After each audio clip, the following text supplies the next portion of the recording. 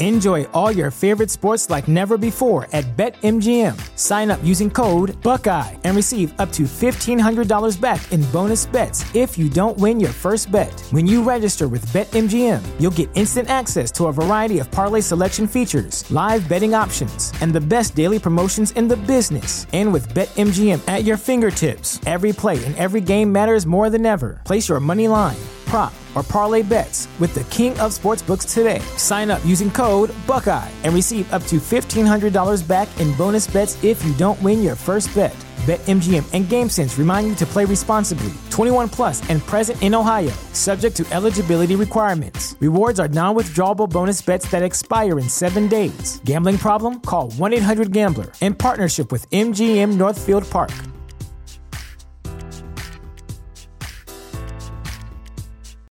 Without the ones like you, who work tirelessly to keep things running, everything would suddenly stop. Hospitals, factories, schools, and power plants, they all depend on you. No matter the weather, emergency, or time of day, you're the ones who get it done. At Grainger, we're here for you with professional-grade industrial supplies. Count on real-time product availability and fast delivery. Call, click Grainger.com, or just stop by. Grainger, for the ones who get it done.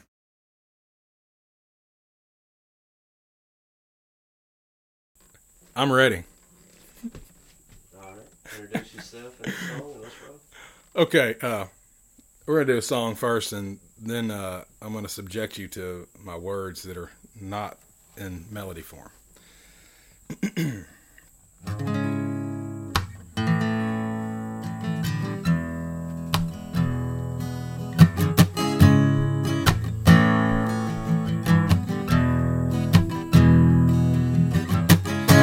Right at the red light, baby, and you know it don't matter if you don't think twice. I got two loving arms, I can save you if you make it to me in the middle of the night. So snap your fingers and tap your toes and keep your eyes peeled, baby, for them hoes in the road. And turn it up, sweet rock and roll. Put your right foot down and let the clutch go. Take a ride at the red light, baby, and you know it don't matter if you don't think twice. I've got two loving arms, I can save you if you make it to me in the middle of the night.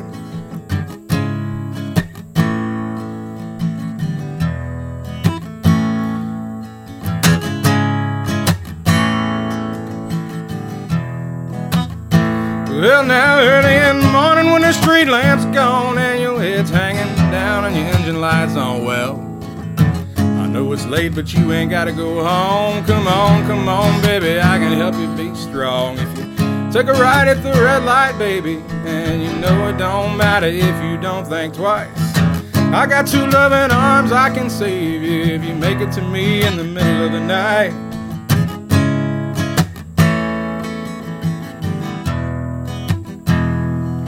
Well, I don't claim to be better, but I can wipe the mud from your hard-pressed feet. You might be thinking that you never, but if you're fresh in the fight, well, that's alright with me. So take a ride at the red light, baby, and you know it don't matter if you don't think twice. I got two loving arms, I can save if you make it to me in the middle of the night.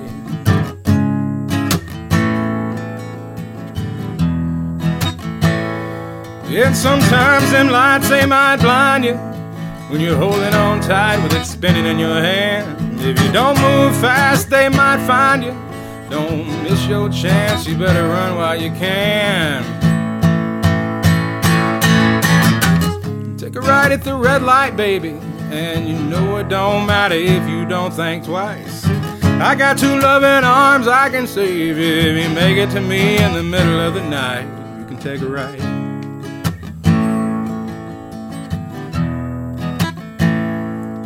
Take a ride at the red light, baby, and you know it don't matter if you don't think twice.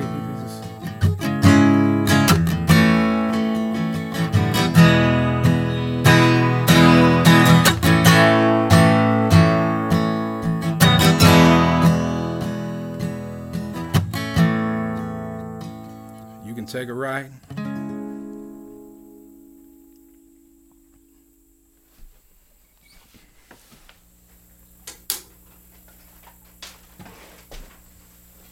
I'll introduce myself now.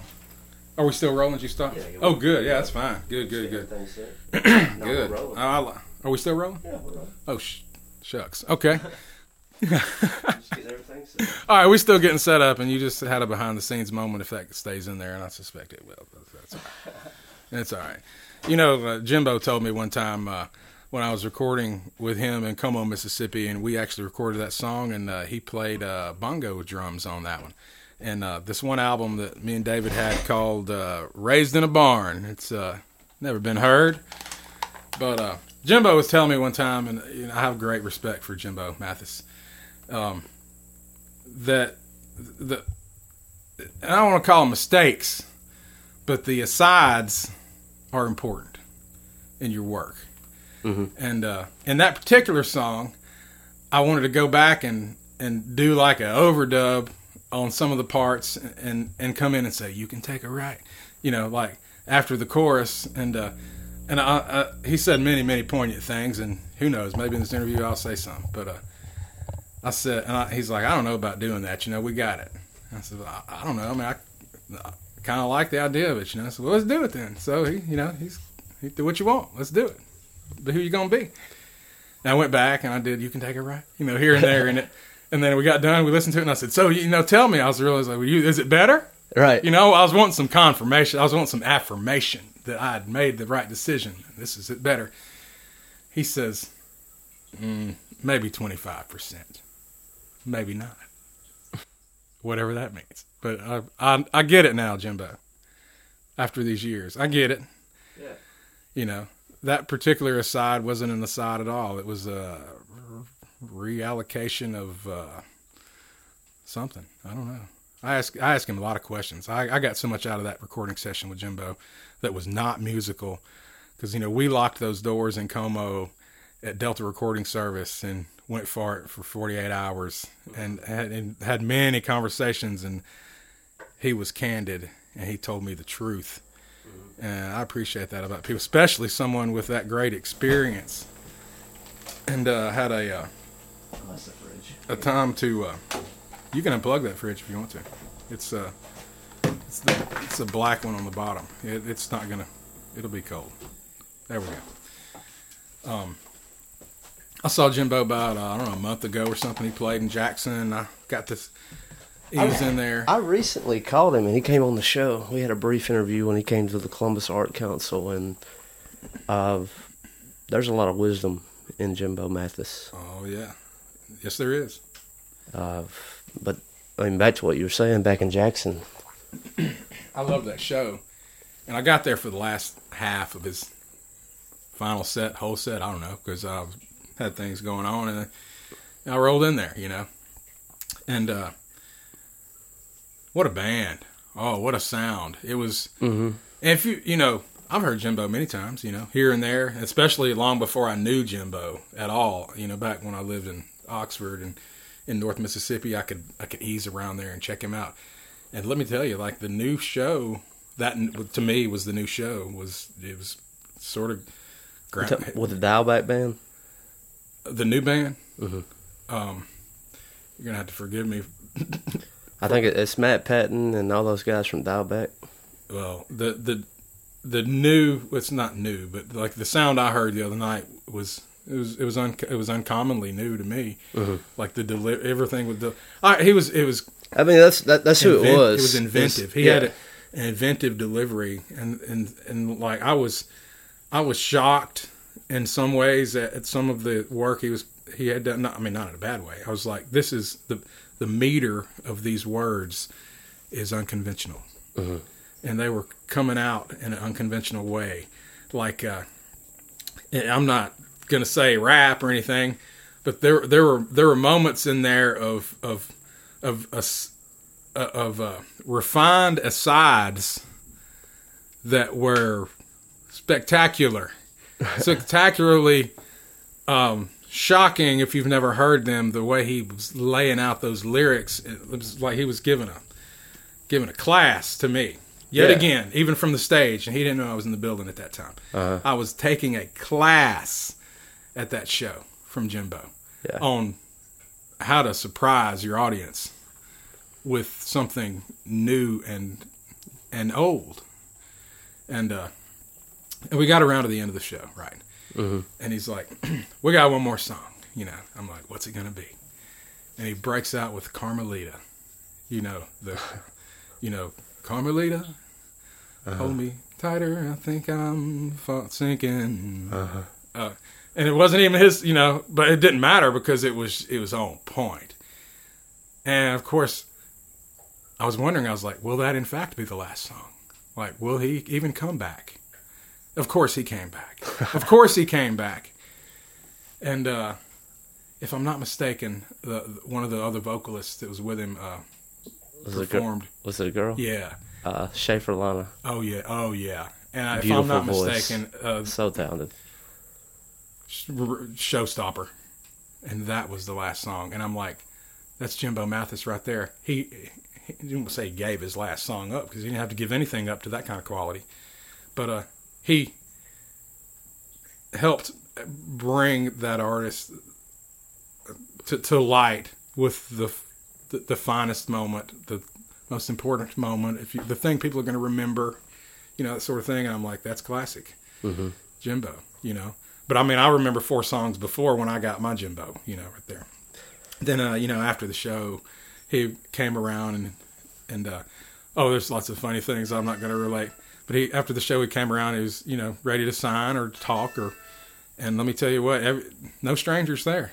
Everyone that came by, and I stood in the back and let the first wave of people come through, and some of them got albums, some of them got merch. He was not selling anything, but he would certainly sell it to you. He was over there available, and they signed it and everything, and they were complimentary. And finally, I walked up there, and he's like, "Hey, I was Daniel Sharp." I was like, "Hey, you remember me?" Well, of course I do, and everything. And I hadn't anticipated, but we got a photograph together, and I'll send it over to. It's I love it. I love it. We were both at the end of the show, and he's like, "What did he say?" The first time he says, "You made it down here." And I had not laid eyes on Jimbo since I won't say since our recording session, because I went back and caught him at another show one time after that. Mm-hmm. And I will say another thing about Jimbo, since we're talking about him. I mean, we've kicked this thing off, and I didn't mean for this to be a whole thing about that. But after the first time I connected with Jimbo as a musician, there's this thing called the Mississippi Sound Co-op, and this gentleman named Reverend Robert Earl Reed, a legend, was doing this thing where he was bringing Delta and other musicians from around the state together and putting them at bars, and it would be like a variety show, one after another, bang, bang, bang, bang. And this friend of mine, songwriter person that we discussed earlier, was living at this very cabin. Now I'm breaking the third wall, but this very cabin where we're doing this interview, and that friend of mine had got invited to be on the Sound Co-op. Oh, wow. And so I rode out and just came out. Of course, I threw my guitar too. Mm-hmm. And when I got there, Reverend Robert O. Reed was like, "Hey, somehow I got to play." I'm sure it wasn't hard. That was the first night I met Jim Ellis, and I played 2 or 3 songs. They videoed it. None of it came out. The video was not working. Something. And after it was over with, we went to the green room next door, which then I later learned was Delta Recording Service. And the room was literally green, if I'm not mistaken. I don't know. Your memory messes, because the point I'm fixing to make is, how did Jimbo knew the song Red Light already? And maybe he'd heard me play it that night. Maybe somebody had I have no clue. But he's like, "Let's play Red Light, man," on the couch, and we grabbed guitars off the wall, Yeah. Oh, and they were not tuned. They were not anything. But I'm like, okay, this is the measure of a musician. Now I'm going to tune this sucker up, and we'll play. I'm playing with Jimbo now. He's going to play this song with me. That's awesome. Yeah, your song. Yeah, and so he tuned one up, I tuned one up, and we played it on the couch. And you can see there's a video of this, and it's still on the internet. And halfway through it, I look up and I saw Rev, who I later became real good friends with, and Rev was then filming it. in the green room, which I used to be real. Maybe I still am a little weird about getting recorded, and we'll talk about that. Maybe I don't know. But you can see me in the video. Look at the realization of the moment when I'm being recorded, and Jimbo's playing lead with me on that last song I did, and it's great. I mean, for me, I ain't saying I'm great. I'm not saying that. But that video is still rolling around the internet in a couple of places on YouTube, and I think all you got to do is put my name and Jimbo's in, and maybe Red Light, and you got it. It come up. And it's the first night to jam. First time I jammed with him on that couch was probably a bus seat, I think. I don't know.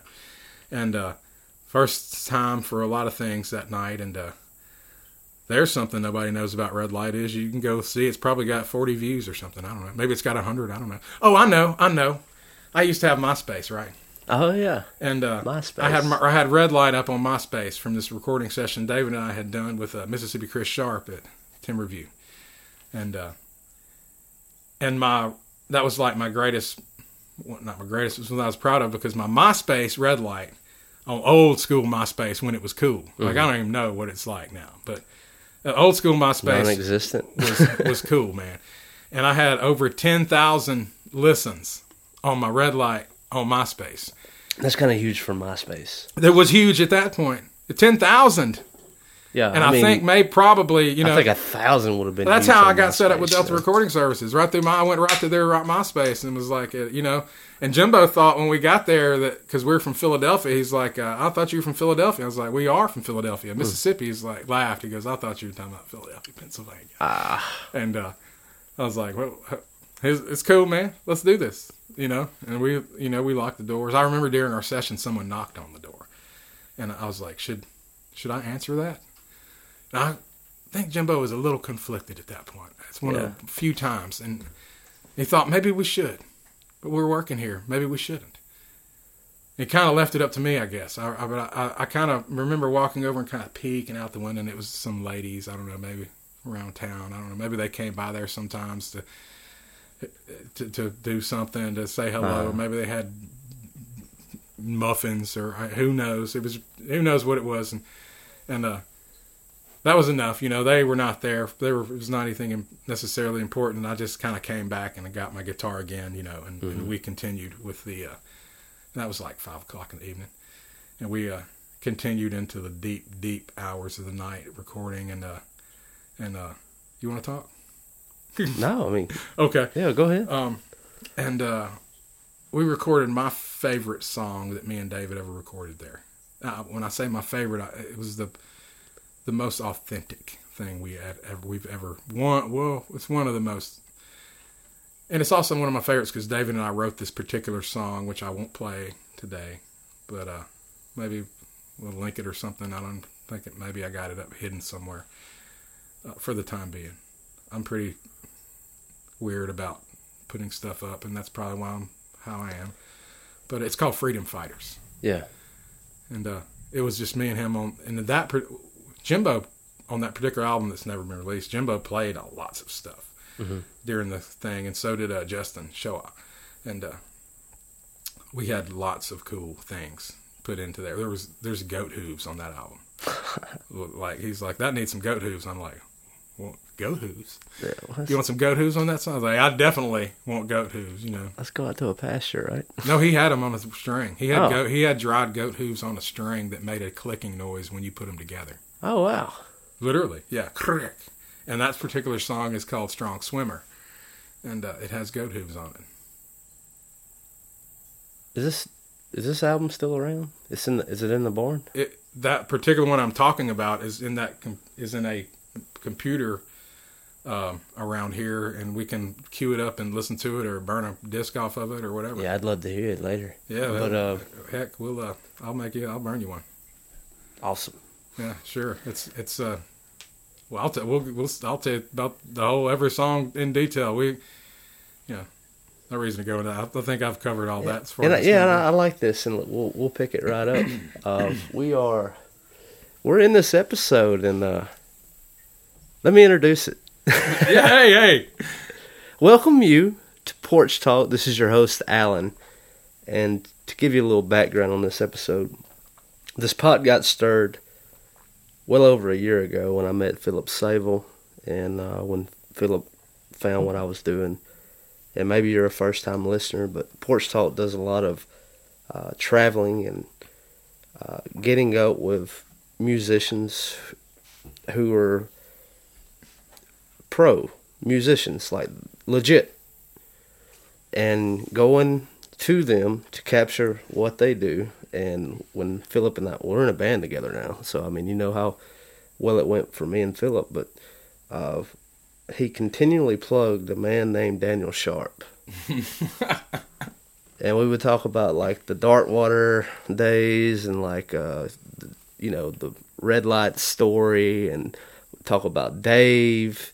And so like I'm someone who is well aware of Daniel just through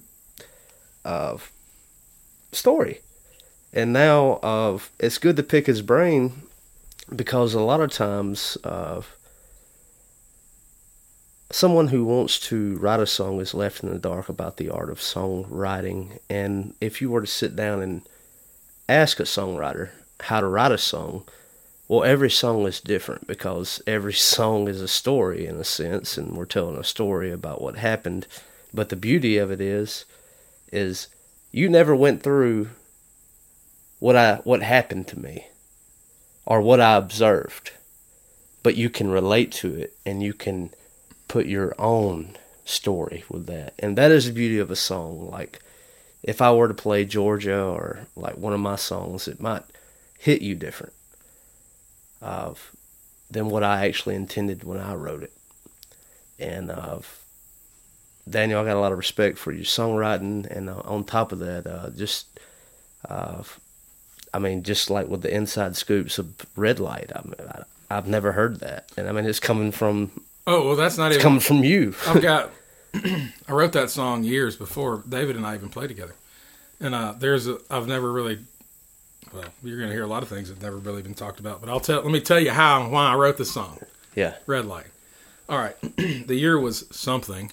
Mm-hmm. And there was a ASCAP competition coming up out at the casino. And I had no idea what all that meant. I just looked at it and said, okay, well, you're supposed to submit a song, and I assumed they needed a radio song.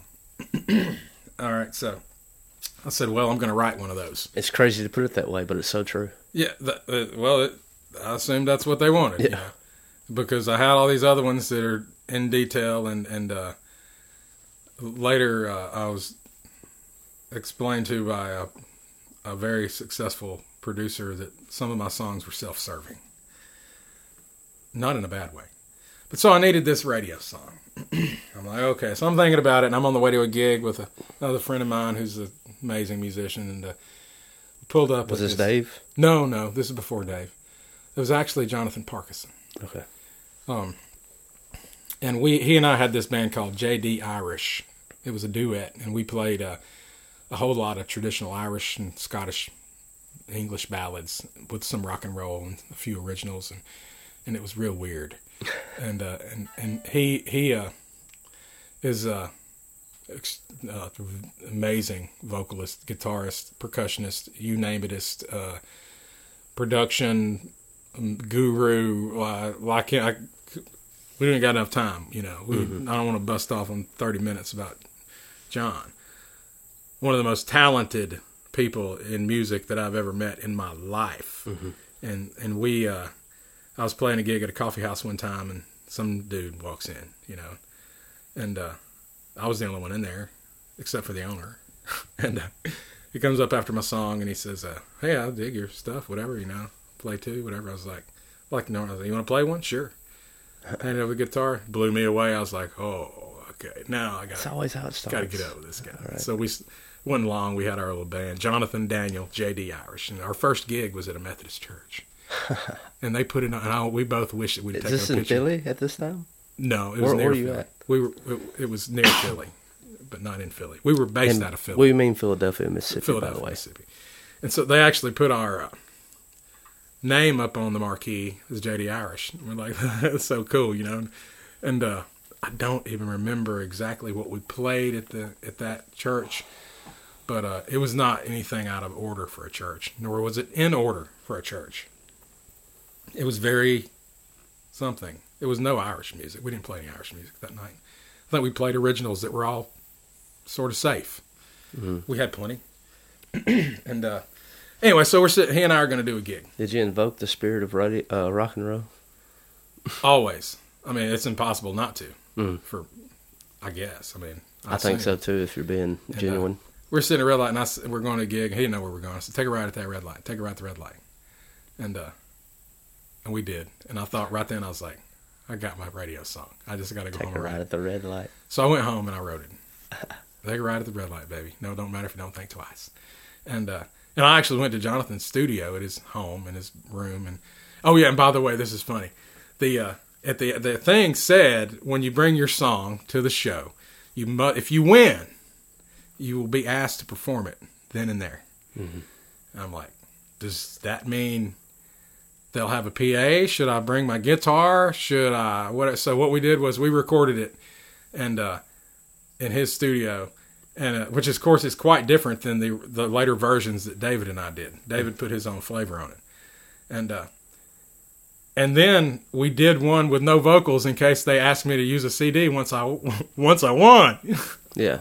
So yeah, I'm really, really banking on this. So I've got like a karaoke track of that with Jonathan playing electric, and he played drums, and he played bass, and I played this, and we did all that. And I also took my guitar just in case they needed that, because I'm ready to win. And I go in there to the ASCAP thing, and it turns out it was also like they had a panel of some great songwriters. Mm-hmm. And while they were there, they were also asking you to sign up for ASCAP, which is a very credible thing to do for anybody in the industry, is to sign up for a licensing company. There's a few. There's CSAC, there's BMI, there's ASCAP. I'm not endorsing any of them. Mm-hmm. Pick one.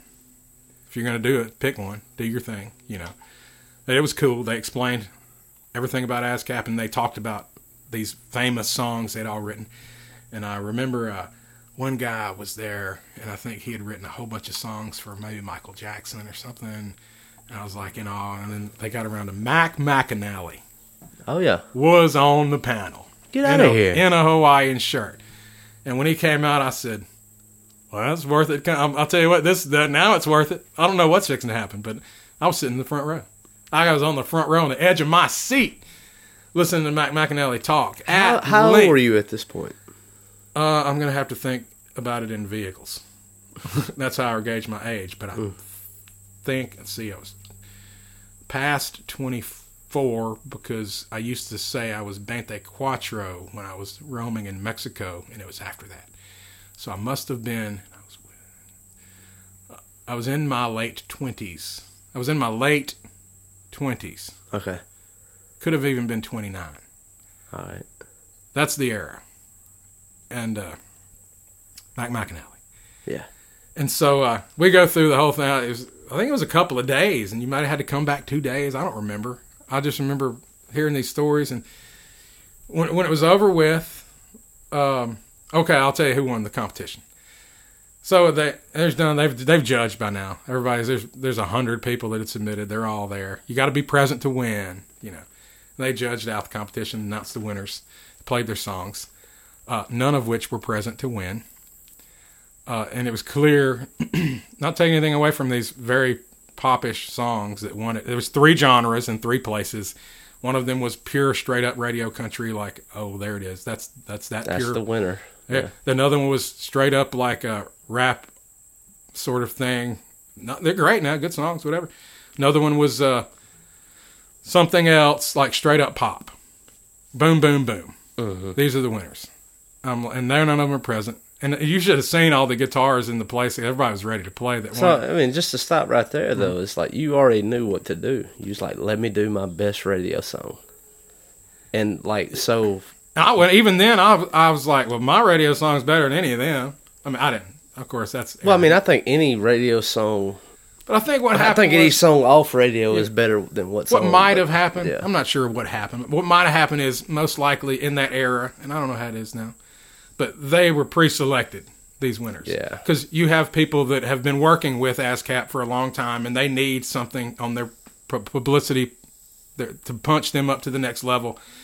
And they're like, well, eventually we're going to let these people win a contest, and that can promote them onto the deal because we have vested interest in this. And why would we give a winnership to someone who's not even a member of ours?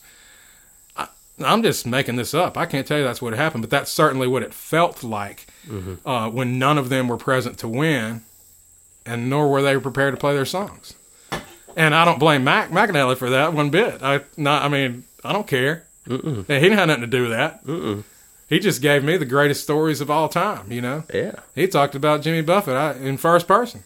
But after it was over with, you know, everybody disappeared except for Mac. All the other writers went away. That's fine. Mac walked right off the stage, walked right into the crowd, and he stood there and shook hands and talked to people for as long as they wanted. About anything they wanted to. And I saw person after person after person hand him a CD. Well, they all had one because they were ready for it, you know? Yeah. And like, here's my stuff. And I was like, oh, they're trying to make it happen. Like, this is the cliche. If I could just get my disc to so-and-so. But before that, I was thinking like, man, I'll just give Mac McAnally my disc, you know? And I saw all these people hand him, and he was gracious.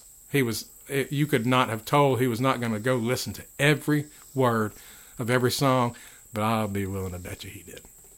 Because he had too many, and he had, you know, maybe he did. Maybe I'm not giving him enough credit. Maybe he listened just like to every... It's just like fishing emails now, you know? Like, just even with the show, like, and I'm not near his level, but I mean, CDs, since we started doing this and it kind of gained prominence, is like, you know, from emails to messages to mail, it's like I'm still going through music. So I mean, but I intend to.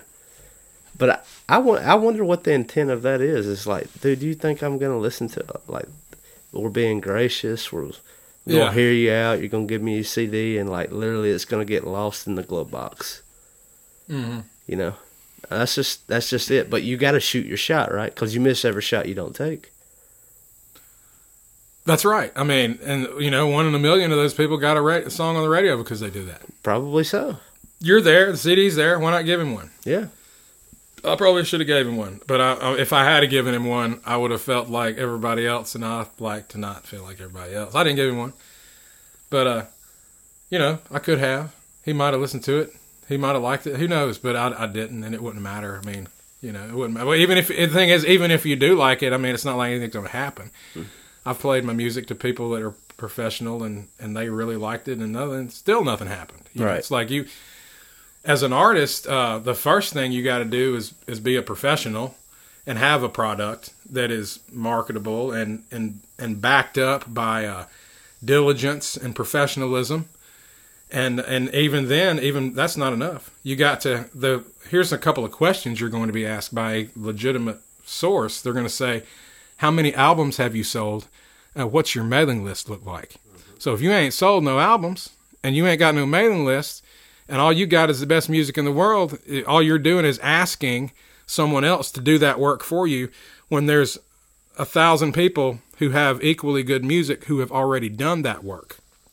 So if you're going to be handing your CDs out, if you're going to be sending emails, if you're going to be going around trying to hit the magic number, you had better have already backed it up with work and effort and talent before you ever get there, because there are so many other people that have already done that. And it is just literally, if there's let's say it's a record label, they'd rather put less work in than more. If someone has a legitimate product, they've sold 10,000 records, they have 50,000 people on their mailing list, and I'm speaking in 20 years ago terms because now there's like all the followers. I don't understand that. I got the concept, but I don't. You know, there are already people that are known quantities who have an instant place for people to buy their work. So if I'm a record label and you come to me and you've sold 10,000 CDs and have 50,000 followers and you're great, versus someone that shows up who just walked out of their house and happened to also be great, but has done none of the work, and it like looks at me and says, just claiming to be, and says, even if they are that good, and they're looking at me and saying, now, here's my great work. Now go out and sell me some albums and build me a following because I'm an artist and all I want to do is write. And you, as a record label, you might go, well, the guy before you is equally as good. Mm-hmm. Not saying they're better. I mean, everybody's good in their own way. but they already did this work, and we're gonna make some profit off of them next month. Yeah. It's gonna take 2 years to get you where they're at, and so a label or a producer has really got to believe, really super got to believe in you as a raw, nothing. These are my opinions. But I mean, I totally, I think I'm with that. It's So, like, I mean, I think about like with the nature of music where we are now, it's like you have a lot of indie labels, and then you still have your mass, corporate record labels that gallop up those indie labels. But the beautiful thing about, let's just take Fat Possum or Dial Back, Cornelius Chapel in Birmingham, is they really have a pulse on what good is in that area, or however they find it. Single Lock, they did that Cedric Burnside, I Be Trying, phenomenal record. That recorded up in Muscle Shoals. Cedric's here, he lives here in Mississippi. And they still have their finger on the pulse of this community and what this music and what this is about. But when it gets to a corporate, to where you remove that pulse, and I don't blame them for doing it. I'm not shitting on anybody for doing this. It's like, hey, I'm not either. Make a little money, sell out your company, and let it be commercial. Yeah, go for it, dude, if that's what you can do. But I was like, we're gonna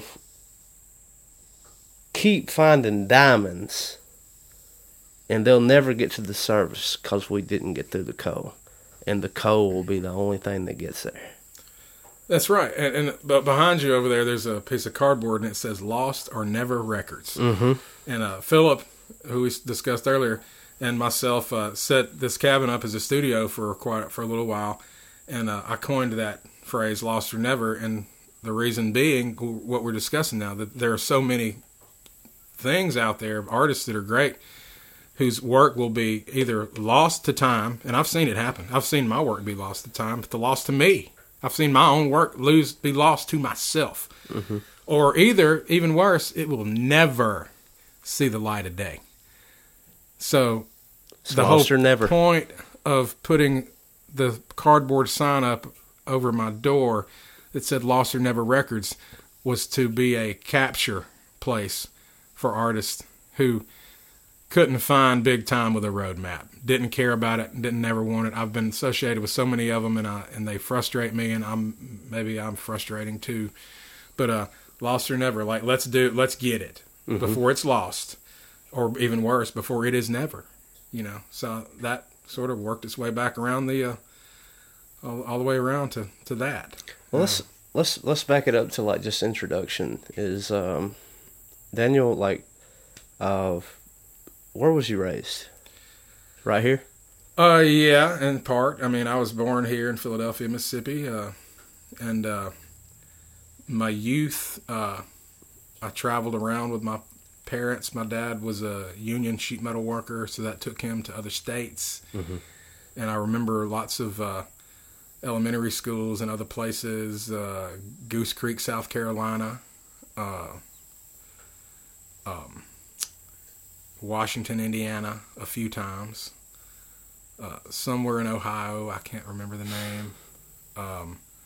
Lots of places on the road, and then I would come back here for a year of school, and I would go back out there for a year of school, and so I got a really unique perspective and upbringing with different cultures and different people, and how things were being new, being the new person, and maybe I developed some mechanism for... Yeah, because I didn't want to base asking that question on just music or you traveling, but I mean you did a pretty good job of opening the door, is because you've done quite a bit of traveling for one, and musically involved, and we'll get into some more of what you're involved in. Yeah, and then say when I was got to around in my teens, I landed here, and got involved in the organized band at school.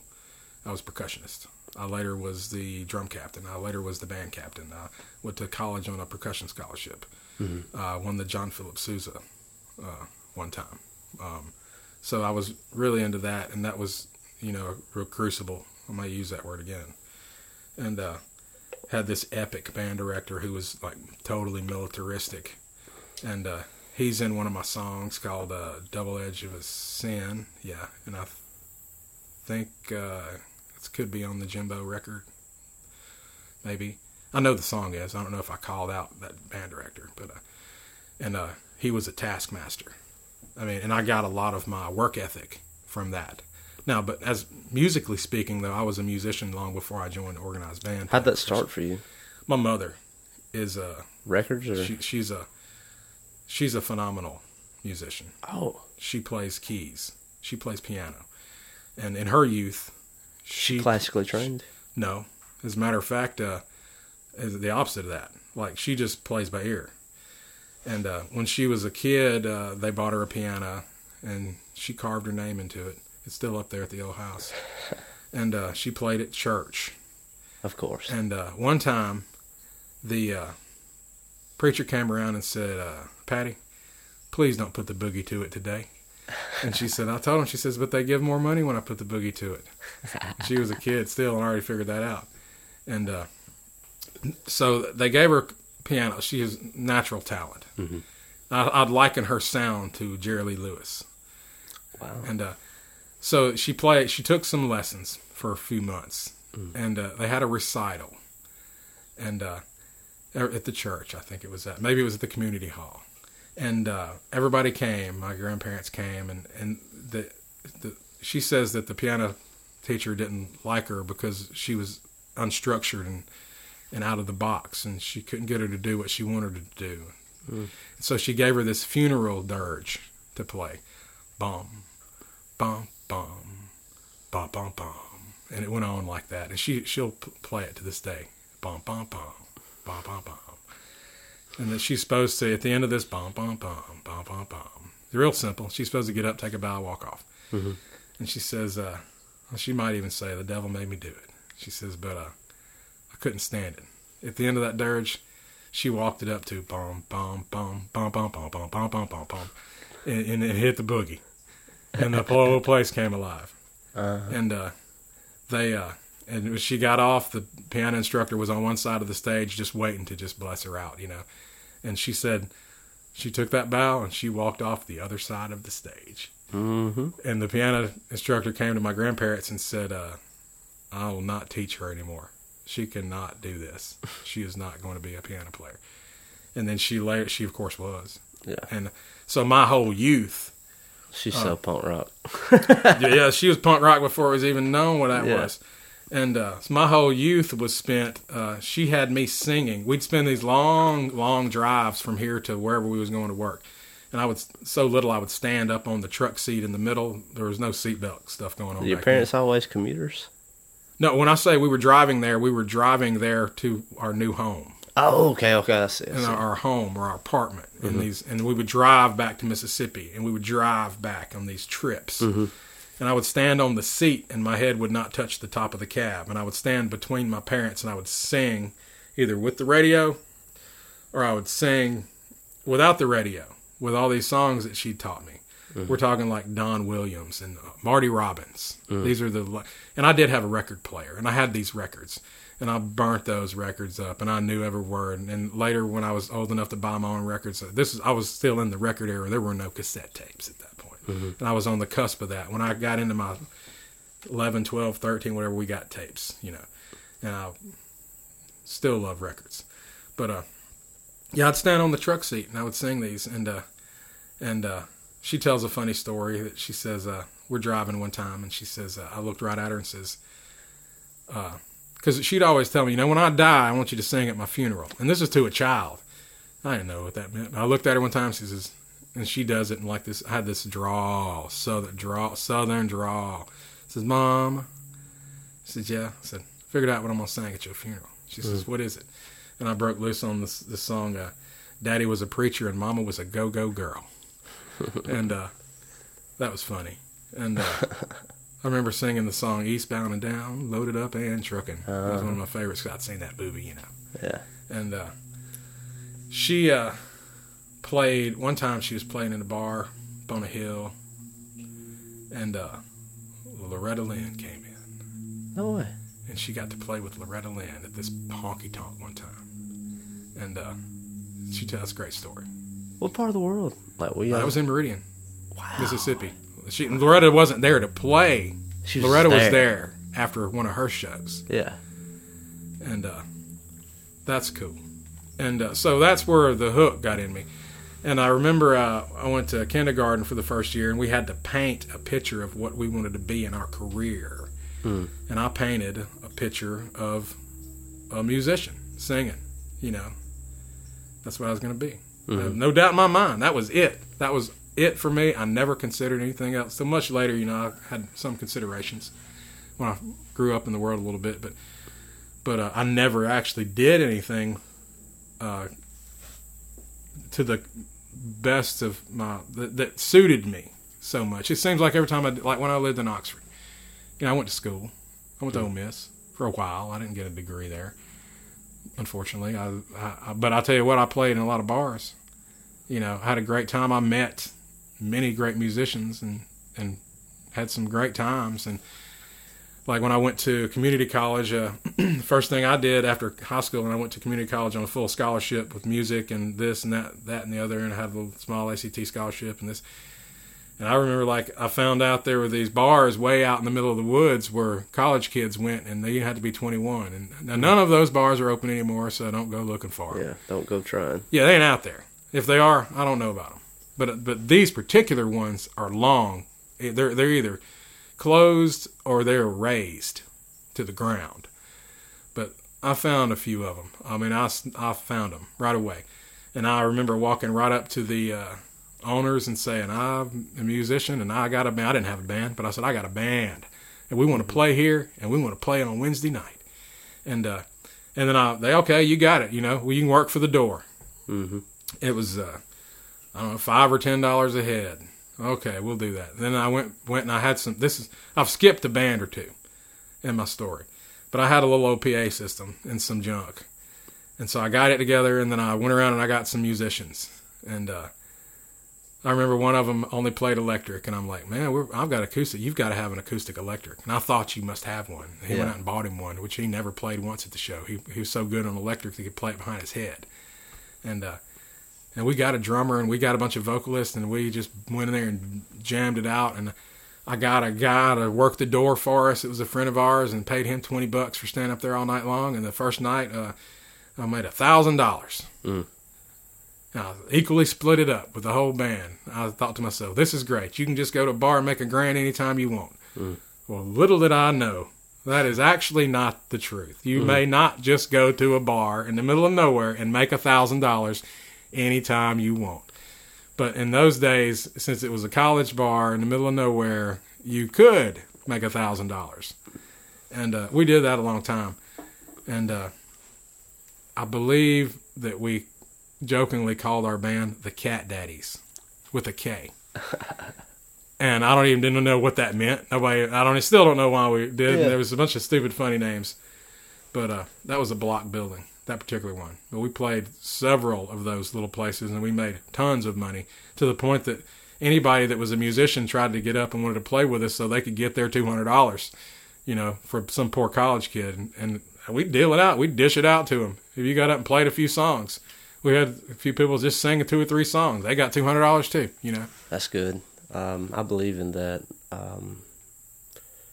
Open mics and open jam nights, and I want to plug, I think there's a great thing going on in Jackson, Mississippi. I think it happens on Wednesday night. It's not just an open mic, it's an open jam. And they'll have the seasoned musicians of Jackson playing.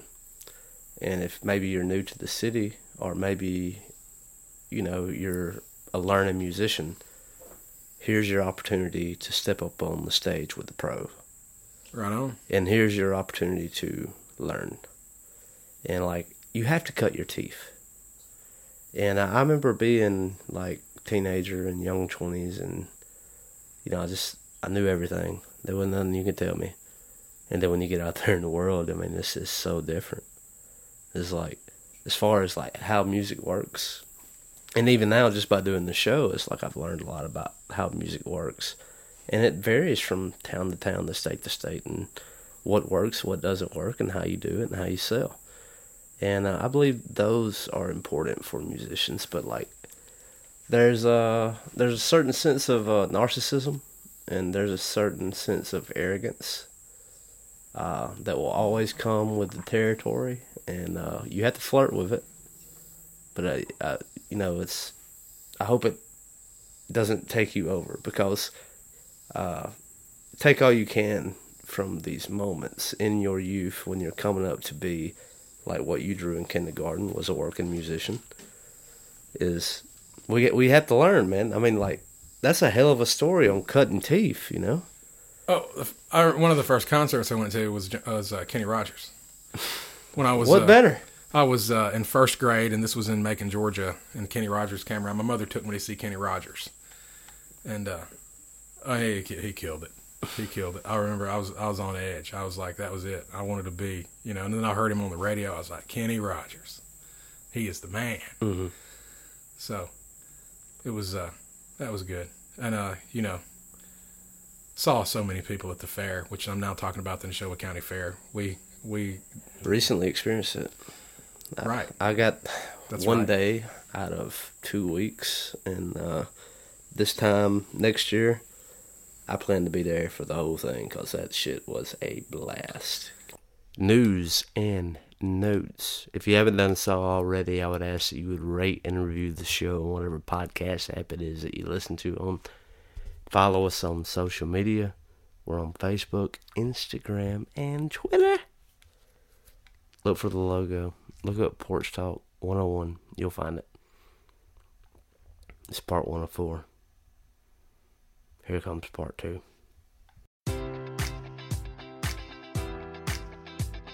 Enjoy all your favorite sports like never before at BetMGM. Sign up using code Buckeye and receive up to $1,500 back in bonus bets if you don't win your first bet. When you register with BetMGM, you'll get instant access to a variety of parlay selection features, live betting options, and the best daily promotions in the business. And with BetMGM at your fingertips, every play and every game matters more than ever. Place your money line, prop, or parlay bets with the king of sportsbooks today. Sign up using code Buckeye and receive up to $1,500 back in bonus bets if you don't win your first bet. BetMGM and GameSense remind you to play responsibly. 21 plus and present in Ohio, subject to eligibility requirements. Rewards are non-withdrawable bonus bets that expire in 7 days. Gambling problem? Call 1-800-GAMBLER in partnership with MGM Northfield Park.